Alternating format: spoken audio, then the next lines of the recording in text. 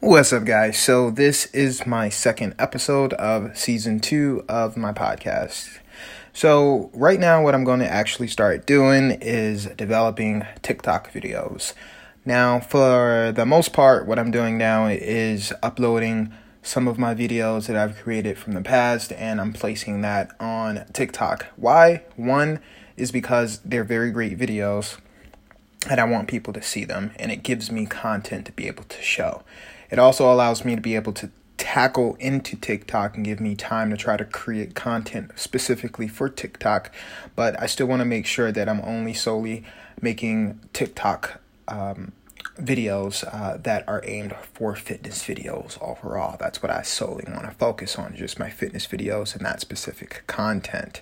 So, and the reasoning why I'm getting behind TikTok is because there is a wave going right now, and it's something that I want to be a part of because I want to make sure that the audience that I appeal to is broader than what it is now, and I want to be able to make sure that I'm touching people overall with motivation and fitness motivation.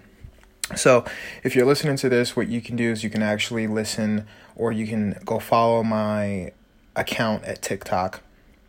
You can follow me or find me at Micah Fitness. So right now, overall, I'm solely focusing on my podcast, my IGTV videos, and TikTok. Those are the goals that I will be doing for the next few weeks into 2020. So I'm super excited because TikTok, it's a lot different.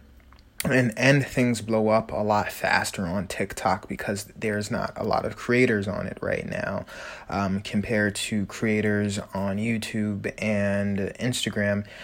So they need that specific type of content. So what's happening, and you can see it, is that if you post a video, you can have very few followers on your account on TikTok, and your video can literally blow up. It doesn't matter if it's great quality of a video, and you make sure that you edit it for people to actually like, and it's appealing, then you'll get those views. Especially if you continue to post that same type of content and be consistent about it.